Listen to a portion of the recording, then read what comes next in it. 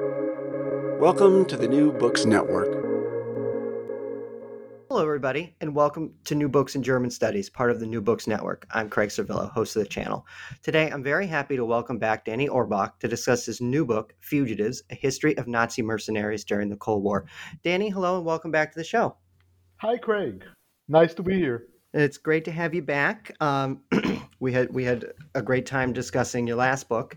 So, Danny, for those who may not listen to your first interview, can you please give us just a couple-minute introduction about yourself? So, I'm a military historian from the Hebrew University of Jerusalem, the Asian Studies and the History Department. And this is proper because, scholarly speaking, I have two hats. One of them is my hat as a military historian. And here I'm a generalist. Of course, I specialize on Germany and Japan, but I work a lot on Middle East as well. I'm interested in military history, especially intelligence history, in a more, I would say, a general, even theoretical, but kind of global way. My second hat in the Asian Studies department, which is less relevant to this talk, I'm also a historian of modern Japan. And often these two fields kind of intersect, but more appropriate to this channel, I'm very, very interested in modern Germany. So thematically, as the audience may remember from the discussion of my first book, The Plots Against Hitler, I'm interested in coup d'etats and in underground conspiratorial networks. That was also the subject of my second book, Curse on This Country, The Rebellious Army of Imperial Japan, which dealt with undergrounds, military undergrounds in the Japanese army and the way they led Japan to the Second World War. That was my thesis back then. And then I began to be interested in military adventurism, that is, in freelance adventurers which are fighting or helping to fight wars which are not their own, a subject which now become, unfortunately, very relevant again because of the war in Ukraine. And from there, I became interested in the history of intelligence and espionage, which is kind of the subject of the current book. And I just end it by saying that kind of the new project I'm working on is more on the field of kind of war atrocities. So that's another interest. So just to say that I'm dealing with a lot of diverse subjects. Yeah, no, thank you for that. And it's great that you mentioned some of your other books because I think there's a lot of crossover with our listeners and be interested in some of the other things that you've written about. So you touched on it a little bit, how you arrived at this current book, because it's a fascinating topic and it is truly global, and we'll get into that as we go through the interview. But so how did you arrive at I'm going to write a book about sort of these Nazi mercenaries? So what led you down that road? Actually, it's a funny, even a little bit of a bizarre story. It began with my interest in military adventurers. So I was looking for people in the post war. I kind of became very interested in the Cold War and the post war, who were kind of freelancer intelligence agents. What I later call in the book intelligence entrepreneurs or intelligence peddlers. And the subject I kind of hit on the beginning is Nazi hunters. Because I thought, here are kind of independent agents who are doing intelligence work, maybe cooperating with national intelligence agencies, but being no part of any intelligence agency, kind of intelligence adventurers. And I thought in the beginning, and the readers who know the subject will smile now, you will understand in a minute why. I fought work on Nazi hunters and were a fight against Odessa. Odessa, not a city in Ukraine, but this mythical organization that helped Nazis to escape after the war. Organisation der ehemalige SS-Angehörige, the organization of former SS agents. I didn't know much about the subject. And as I dug in the beginning, and that's why the listeners know about the subject may smile, I discovered that Odessa was a myth. that actually no such organization existed. And also about the Nazi hunters that I was interested in the beginning, kind of I discovered that many of them did not tell the truth in many cases. They kind of overblew their importance, and they were not as interesting as I believed in the beginning. So it's very frustrating for a scholar, and I think, Craig, you may know that, or many other people in the audience, that you begin to study something that you think is very interesting, and then you discover it's a myth and there is nothing to study. Actually, it happened to me when I worked on the plots against Hitler that I thought I discovered a anti-Nazi military rebellion in the German army in Yugoslavia. And I read the source in Serbo-Croatian that described the story, and then it ended with the words, based on my conclusion, the story is a baseless myth. So it happens to all of us. But then I kind of accidentally discovered that some of the Nazi fugitives actually were freelancers in intelligence, in weapon peddling. Many stories told about these Nazi mercenaries in the Cold War, especially in the Middle East, were untrue. We may speak about it later. But the true story was even more interesting than the myths. So I kind of discovered accidentally a true story which I didn't really wanted to investigate, but that ended up being the subject of the book. Of the book. Yeah, no, and this is such a fascinating story, and I think it puts a lot of different little things that people may know like a little bit about, puts it all together in a nice package, and I'm really excited to dig into the sort of the three main parts of your book. But before we do that, I just kind of want to ask. Um, you kind of ascribe motivations to these guys, and they fall into sort of like three distinct categories, right? And I'm sure there's overlap, and like for each individual there's probably like a one, two, three, four, five, six, levels of motivation. But can you just sort of give us a general sense of the subjects of this book and what motivates them, and then we'll get into more specifics. Sure. So one of the main arguments of his book, and it may be a controversial argument with even more controversial actual ramifications, is that it was not possible to be a Nazi after 1945. Many of people may kind of raise eyebrows now, but I'll explain it. The ideology of Hitler and the entire package called National Socialism failed so miserably in 1945 that it was not possible for anybody, even self declared neo Nazis, to defend the entire package. So that because the defeat was so disastrous, in the records I read of neo-Nazi activists and mercenaries or neo-Nazi parties, it was, for example, usually recognized that Hitler made a big mistake because in the end everybody fought against Germany. Germany fought too many enemies. That was kind of agreed. And in the reality of the Cold War was so different than the reality of the Third Reich that self-declared Nazis had to make choices which are unimaginable in the old Nazi world. So virtually everybody had to choose one component of what I called Hitler's rubbish heap, the element which was most important for this person, and preserve it while jettisoning other elements.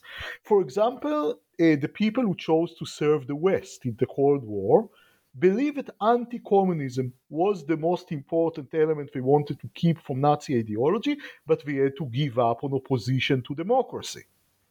And in a way, even on anti-Semitism, not as private feelings maybe, but as public ideology or as a principle that guides the state. Some people believed aversion to democracy is more important, and they chose to serve the Soviet Union, thus giving up on anti-communism. Some people hated both democracy and communism in the same way. They wanted to preserve both elements, but the price of it was keeping Germany neutral in the Cold War, and neutral in the 1950s meant disarmed. So the prize was giving up on another element of wartime National Socialism, which is militarism, armed militarism, and a wish to be a world power.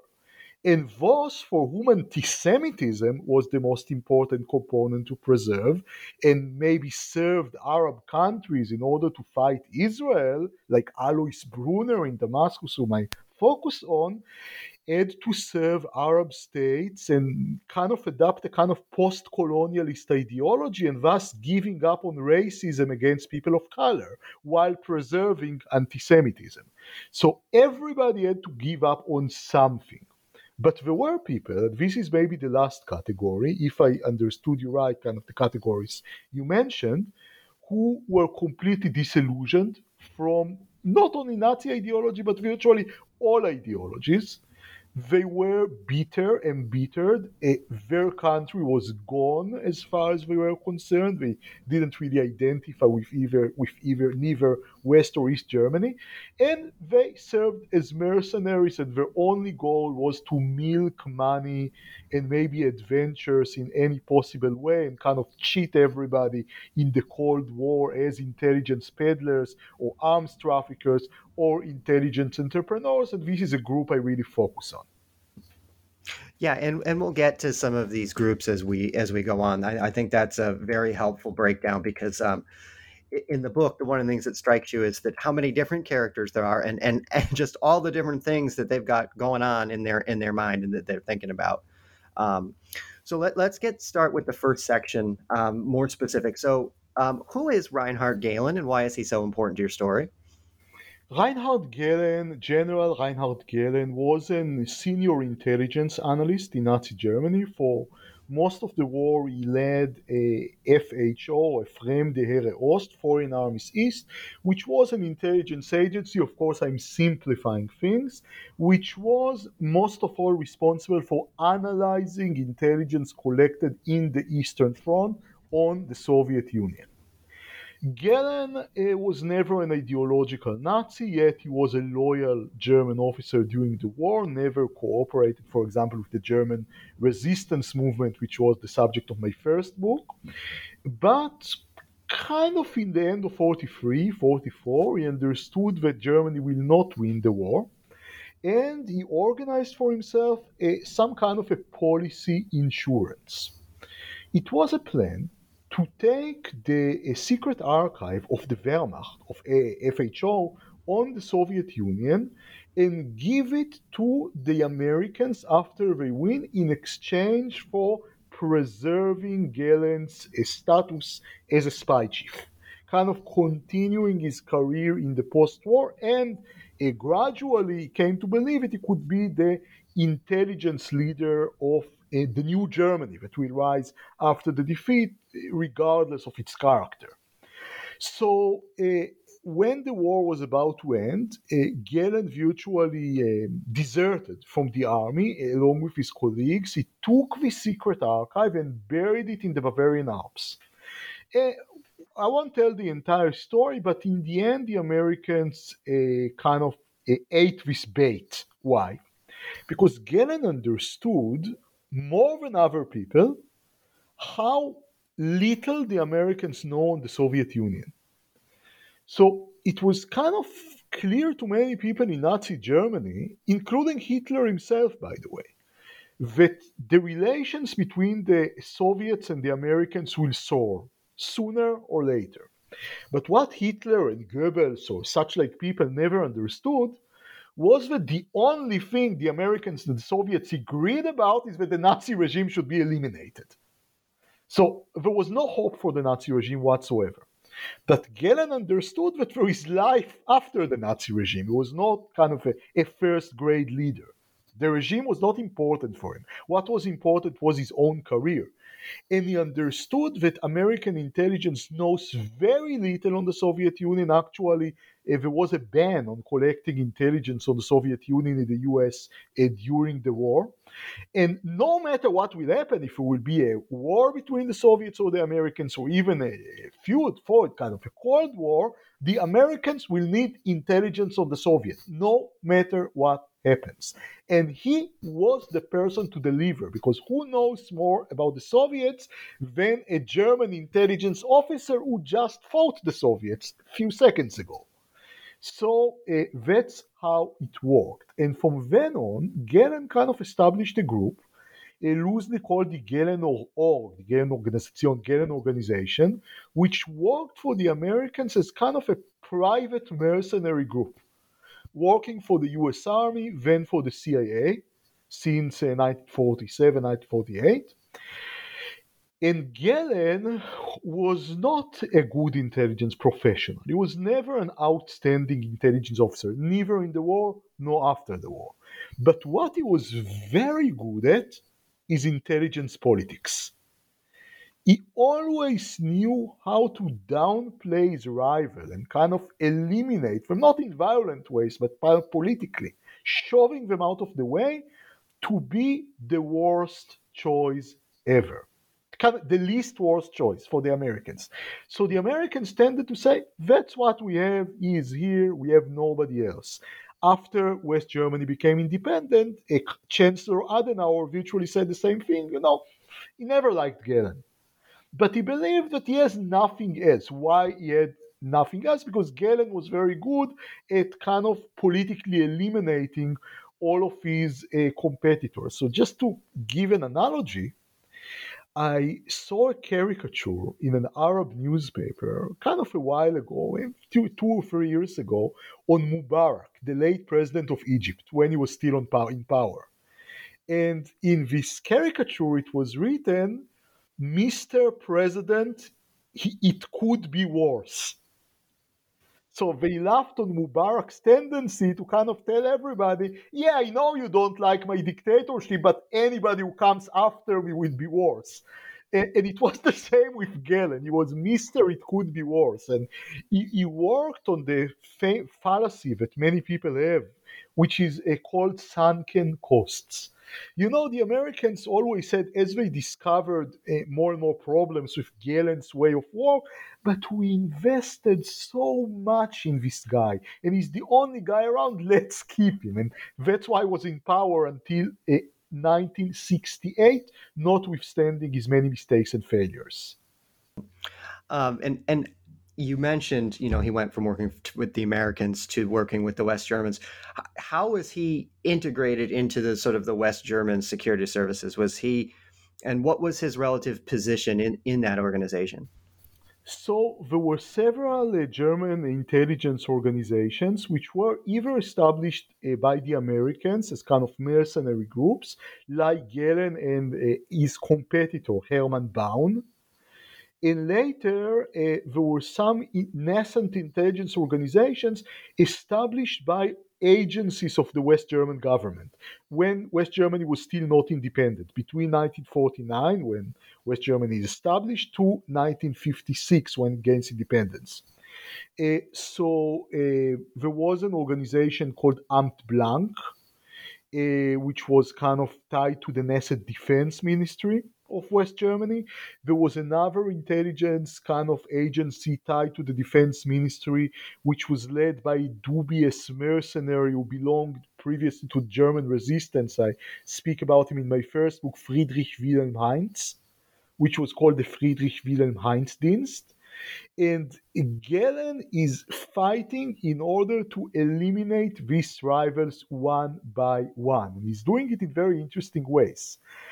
He's convincing the Americans that Baun is unreliable. It's quite easy because Baun is a good intelligence professional, by the way, much better than Galen, but he's also very neurotic and very erratic. He kind of invites people to duels and things like that.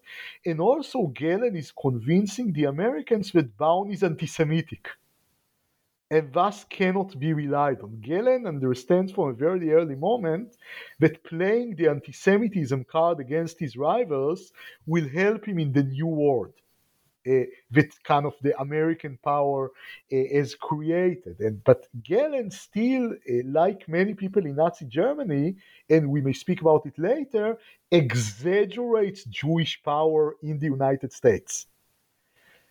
So he is kind of eliminating in rivals in such way. In the case of Friedrich Wilhelm Heinz, Galen helps to expose incriminating evidence that Friedrich Wilhelm Heinz wrote slander on Adenauer already in the 1920s, and thus kind of eliminating him. So it kind of states as a default choice as the only guy around.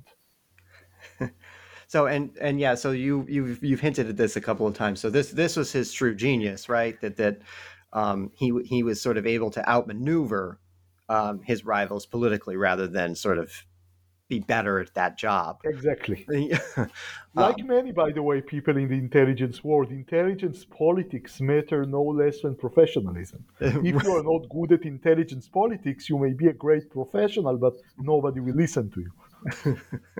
right. So I don't want to give away the whole book, but there is one example in the first part of the book that I'd like you to sort of touch on. What is Operation Fireworks? And So, yeah, please. no, please go ahead. Go ahead. I'll just stop there. I'll let you go. So Operation Fireworks is a operation of the East Germans and the Soviets to destroy the West German networks in East Germany. And the way they are doing it is by using many double agents who lurk inside Gehlen apparatus, and several of his double agents are former Nazis. And they are building on a blind spot that Gehlen is. Gehlen he was never an ideological Nazi, but he believed that the people who are ideological Nazis will certainly be anti communists. And many other people in West Germany believe the same. But as I told you before, some former Nazis chose anti democracy and not anti communism out of the rubbish heap. And the Soviet Union was very good in recruiting some of its former Nazis, especially SD people who served in Gehlen's organization, as double agents. There were several reasons to this relative success. First of all, the KGB was way, or I'm saying KGB though before a 54 a different name, just for convenience sake. The KGB was way more professional than the Gehlen. They knew how to play on the feelings of his former Nazis who felt discriminated in West Germany. Plus, they had incriminating evidence on these people in East German archives, which were not yet published. And for these reasons and other reasons, they were very good in recruiting former Nazis. Why I said that Gehlen had a blind spot? Not only because he believed that former Nazis would be reliable, that's why he recruited them, and experts in fighting communism. He also believed that the most likely spies of the Soviet Union and East Germany will be German leftists. And that was actually not really true. So while Gehlen and other German intelligence agencies, like the Bureau for Protection of the Constitution, kind of like the West German FBI, followed former leftists, they didn't see that the real danger was with these kind of Nazi agents which Gehlen recruited. And when the East Germans and the Soviets collected enough information on Gehlen's networks in East Germany, they just made a concentrated operation called Operation Fireworks, which you mentioned, to eliminate all of his networks. But they did it in a very sophisticated way.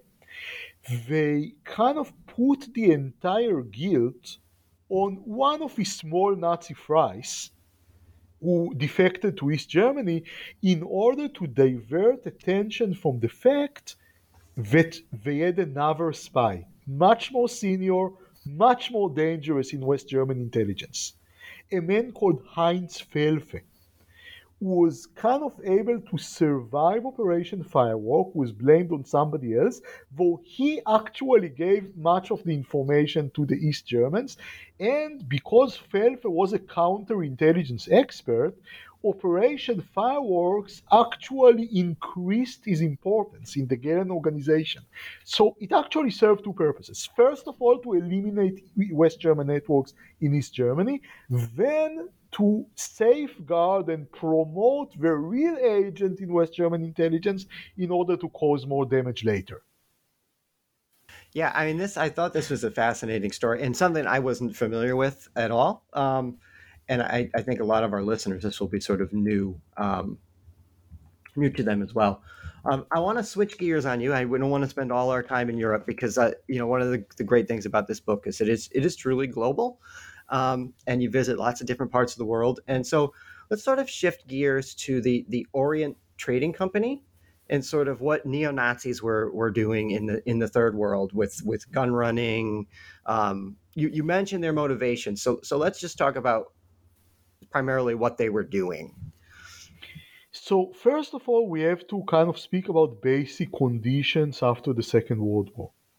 The Second World War, like every big war, and this was the biggest war of them all, many weapons are produced during the war, and every army wants to have a large surplus. So, they wouldn't lack weapons.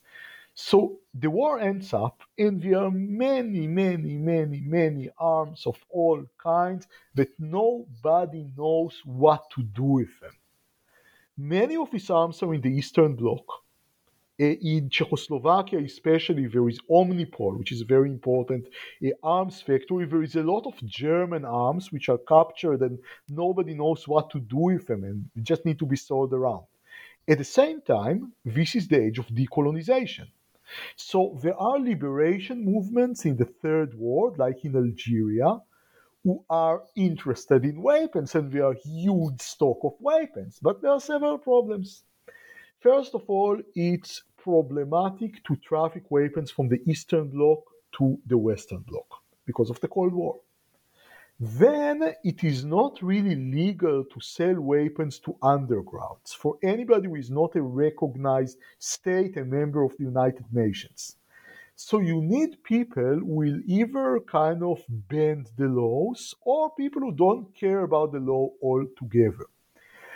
In the beginning, the people who dominated the scene of arms trafficking were German merchants who were not necessarily former Nazis, who were ready to bend the law but not break it altogether. So, what they did, for example, was taking hunting rifles, changing them a little bit, and selling them as assault rifles.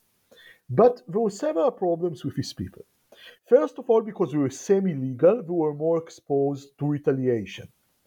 Then they did not agree to deal with arms which were, very clearly weapons of war, like TNT, because that you cannot camouflage as hunting rifles or something legitimate.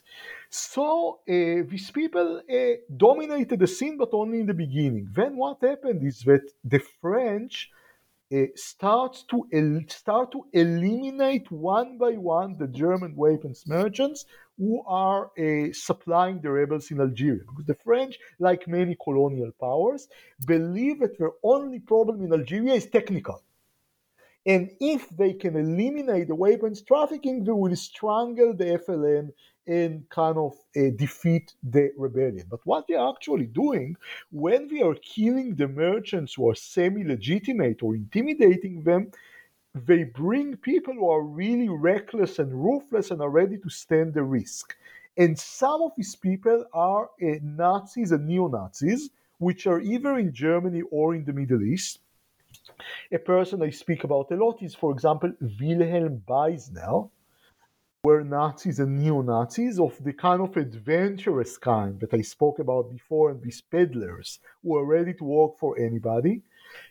Some neo-Nazis, some old Nazis. For example, one person I speak about a lot in the book is Wilhelm Beisner, who was in Egypt at the time, and a SD intelligence officer who was kind of expert in Arab affairs, also active in Romania, in pogroms against Jews and numerous other crimes. And he was one of the people who were responsible to exterminate the Jews in Palestine if Germany would have occupied this area, along with his boss Walter Rauff. He and Rauff were in charge of so-called Einsatzgruppe Egypt. Was supposed to kill the Jews in Egypt and Palestine. So after the war, this Beisner lives in Cairo and he becomes a weapons merchant. He works in Germany with kind of neo-Nazi activists, people called Springer and Remmer. Otto Ernst Remer is known to the readers of my first book, The Plots Against Hitler, as the Wehrmacht officer who defeated the coup d'etat, the anti-Nazi coup d'etat on July 20th, 1944. And after the war, he becomes a neo-Nazi leader and an adventurer. So he has a post-war career. And in Damascus, we are cooperating with more hardcore criminals who are hiding in Syria, especially Franz Rademacher, who was the Jewish affairs expert of the Nazi Foreign Ministry, and Alois Brunner, who was Adolf Eichmann's right-hand man and a kind of an expert to extermination of Jews, one of the most abominable Nazi criminals, even more bloodthirsty than Eichmann, if such a thing is ever possible. And so you have three main points. You have people in Cairo, you have people in Damascus, you have people in Germany. And they establish the company which is called, in abbreviation, Otraco, is Orient Trading Company. And this company, what we are actually doing, and we know about their activities from BND documents, German Secret Service documents, which were recently released, they are taking kind of arms from Czechoslovakia, from the Eastern Bloc, and from the Soviet Union, which are either German captured arms or Soviet arms, which are actually more expensive, they are better, and they smuggle it to the Middle East. We have what is called end-use certificates, forged documents which are showing that the shipments are actually for Syria, for example, which is a recognized sovereign country and it can buy arms, while the weapons are actually going later to Algeria, mainly through Morocco. And this is their business. They make a lot of money in the 1950s by kind of fulfilling this need. You have many weapons in the Eastern Bloc which someone wants to sell them. You have eager customers in North Africa, but because of the laws of the Cold War, it is actually problematic to ship So the let weapons me from the ask, Eastern just Bloc to not to North get too far Africa, and down this into the is what weeds these about this, former but Nazis are doing. so who is actually selling them the weapons? Is it former soldiers, former officers? Are they getting them from the factories themselves, sort of like a crate here, a crate there? So how does it work in this way? Many.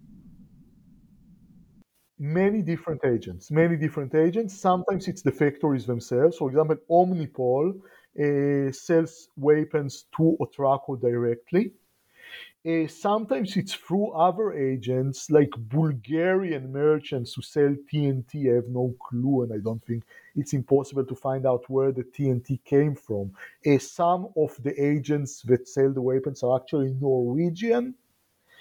I think the weapons all come from the Eastern Bloc, either through corrupted officials or actually through the factories themselves that want to sell weapons. It couldn't have been done without Soviet approval. And I think, and it's a theory, I think I can base it, but I cannot prove it 100%. I think the Soviet Union had an interest to support the rebels in Algeria, but in the beginning of the Algerian War, it will change later, but in the beginning of the Algerian War, France is also very important for the Soviet Union because it's kind of perceived as a weak spot in the Western alliance. And the Soviets don't want to alienate France too much, but they want to support the rebellion. Helping Otraco, this kind of network of former Nazis, doing it is a very good way to do it, but actually to deny a responsibility, to give for themselves a space for denial.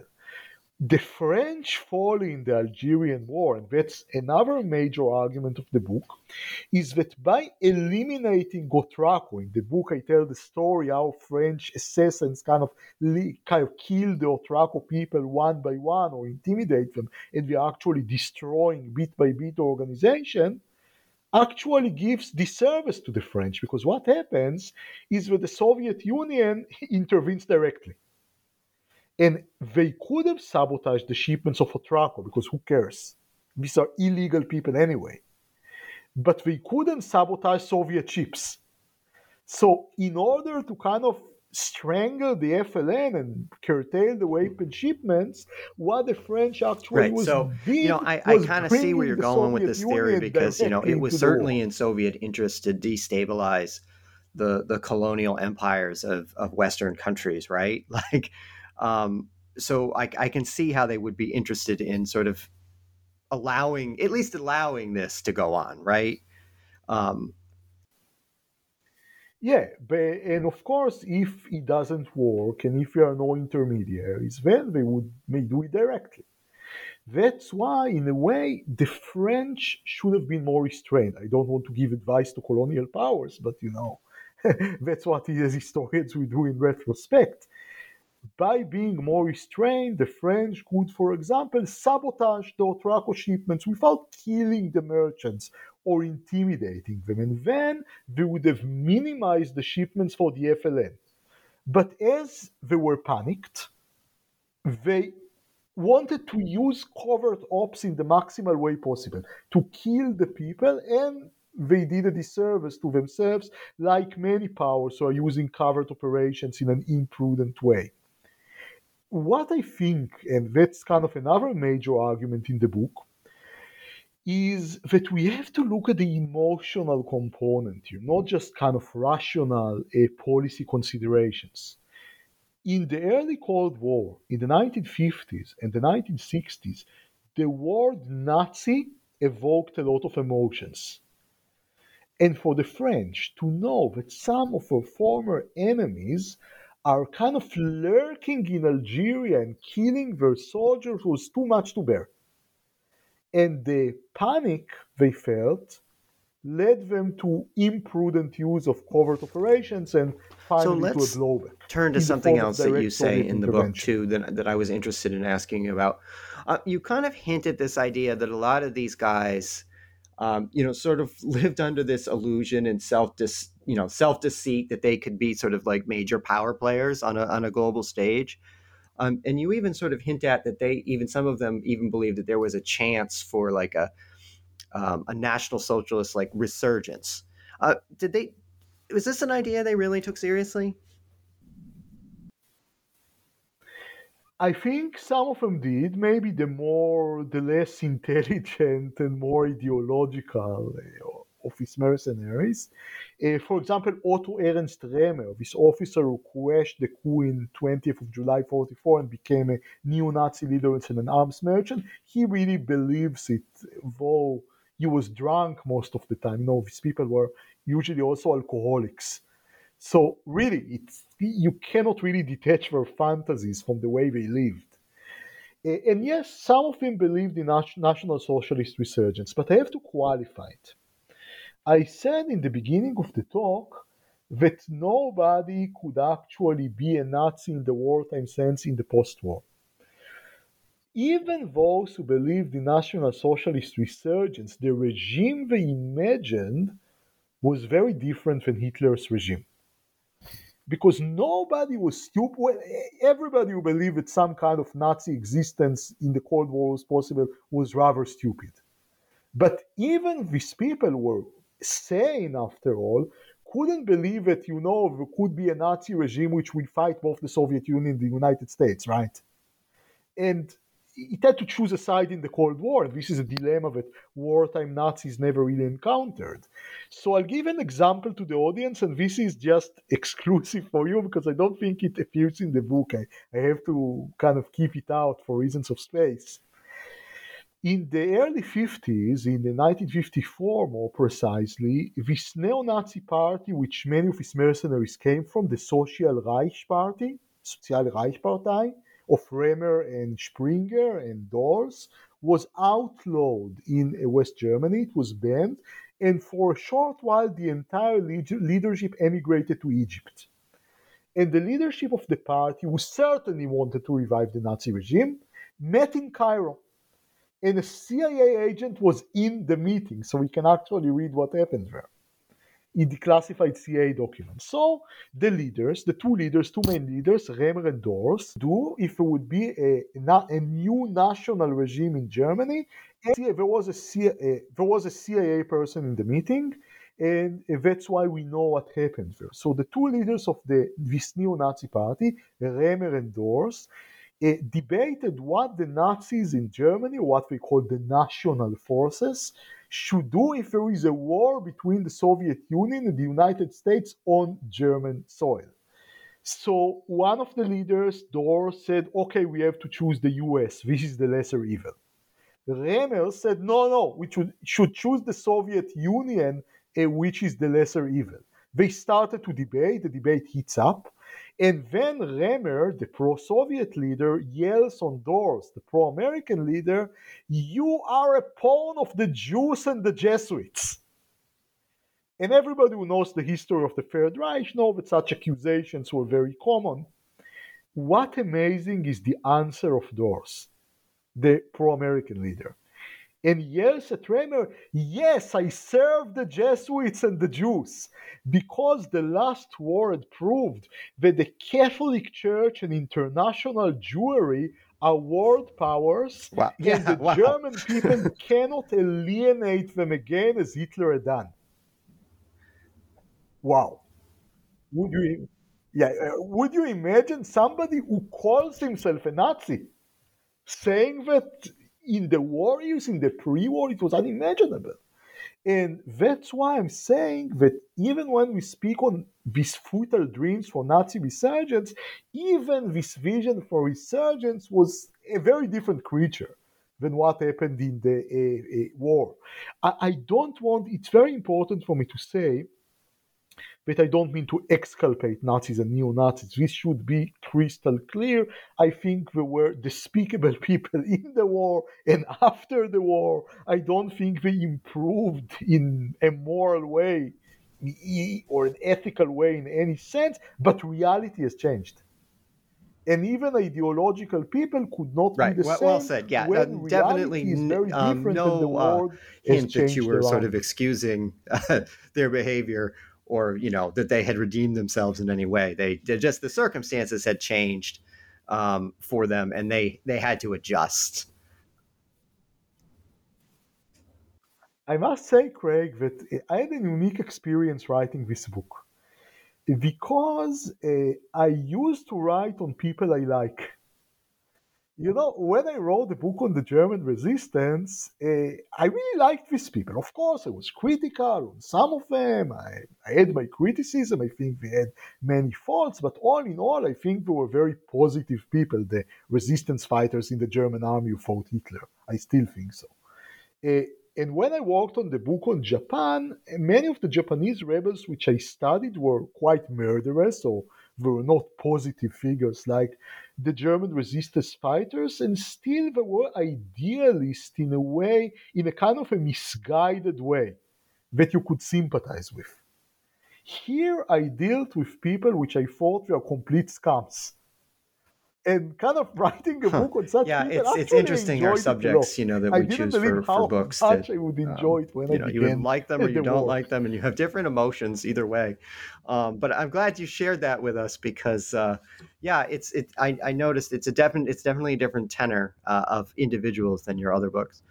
All right, so let's go to Egypt now. Let's try to get to the third part of the book because I definitely want to talk a little bit about this. So, after the war, you demonstrate that German rocket scientists sort of make their way to Egypt, and then this sort of gets the Israelis and Mossad involved. And I'm sure most of our listeners are at least somewhat familiar with who Mossad is, so no reason to go too deep into that.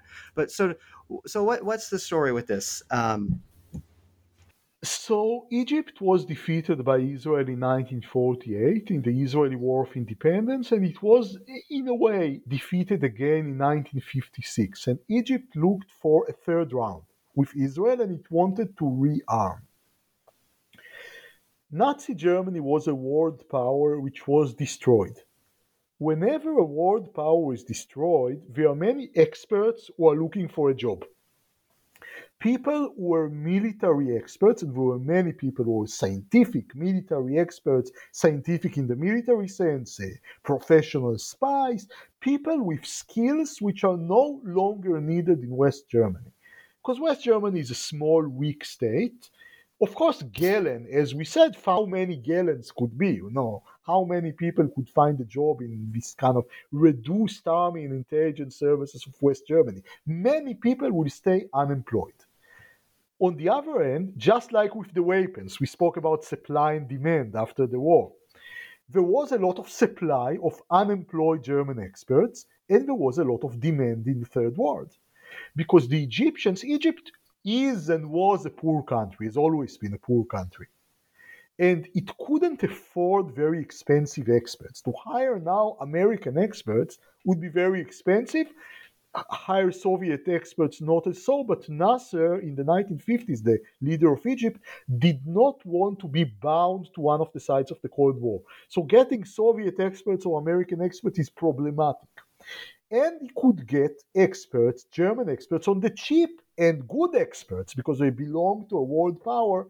And in Egypt, people tended to actually exaggerate German military prowess even more than it was. So it was a good opportunity to get experts on the cheap to rearm and prepare the Egyptian army for a second round with Israel, or third round.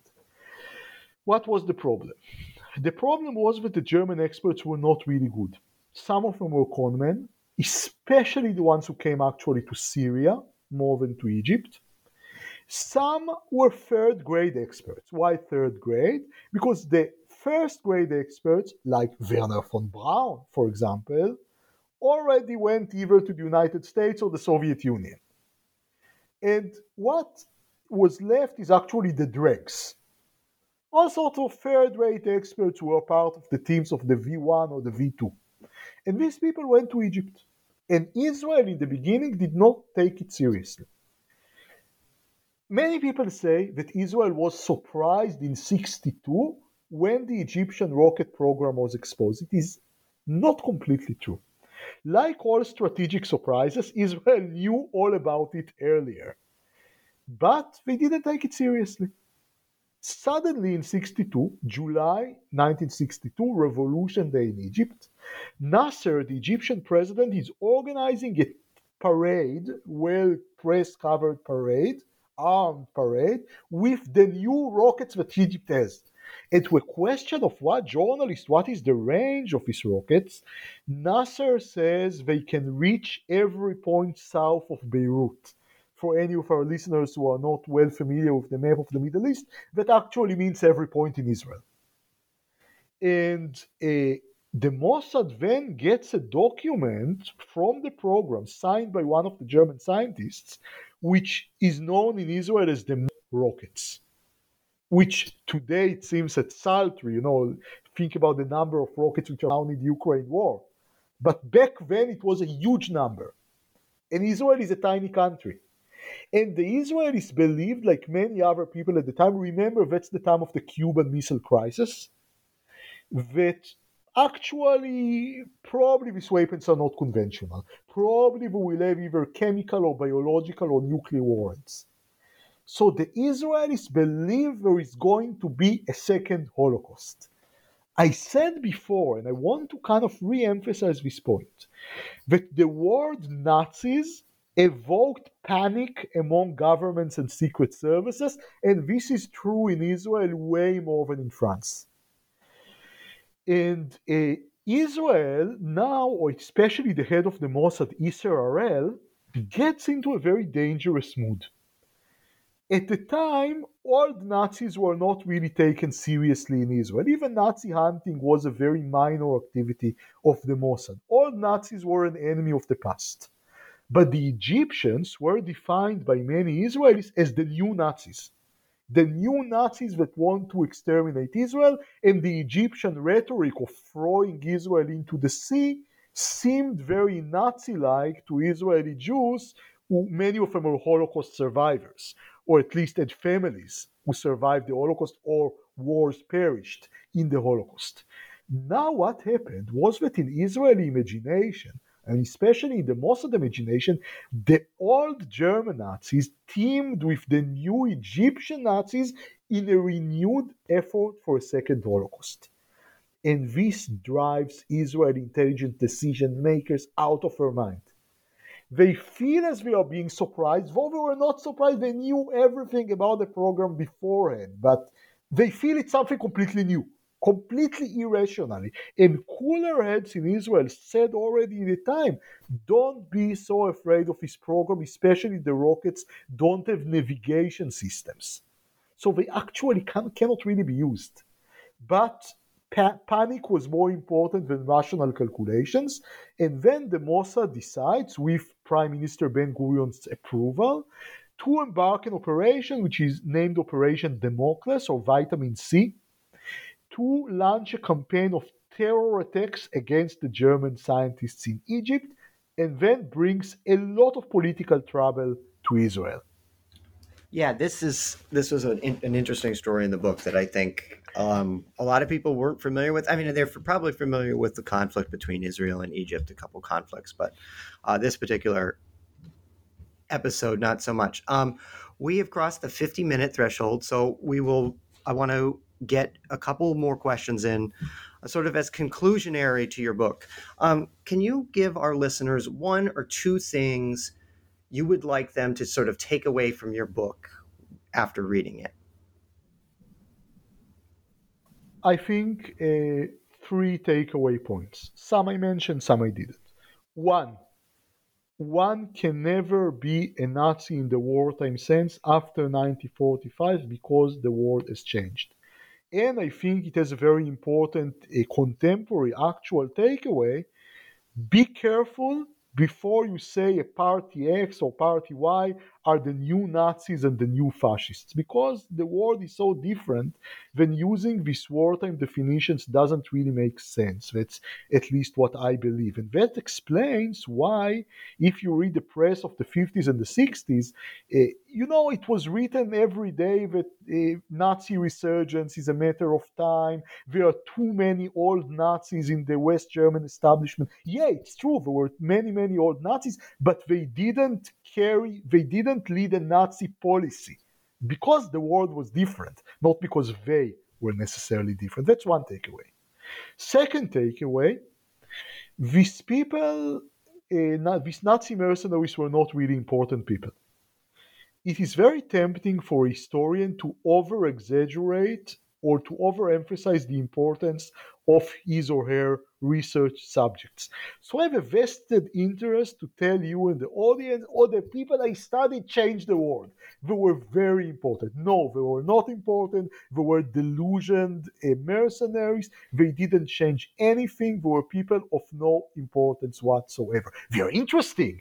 They had interesting stories. You can tell many anecdotes about them, but they were not historically important. What was historically important was the overreaction of governments and secret services to their presence. Because as I told you, the word Nazi evoked very strong emotions. So government secret services in the US, in France, in Israel, elsewhere overreacted to the presence of his Nazi mercenaries, and the overreaction had a blowback, and the blowback did change history. So even if people are not important, the reaction to these people by governments can be important. And I think the third takeaway, which many people in the field will agree, I believe, is that the book shows again that covert operations are a very dangerous endeavor if we are not intertwined with a reliable political strategy. France did not have a political strategy to end the Algerian War.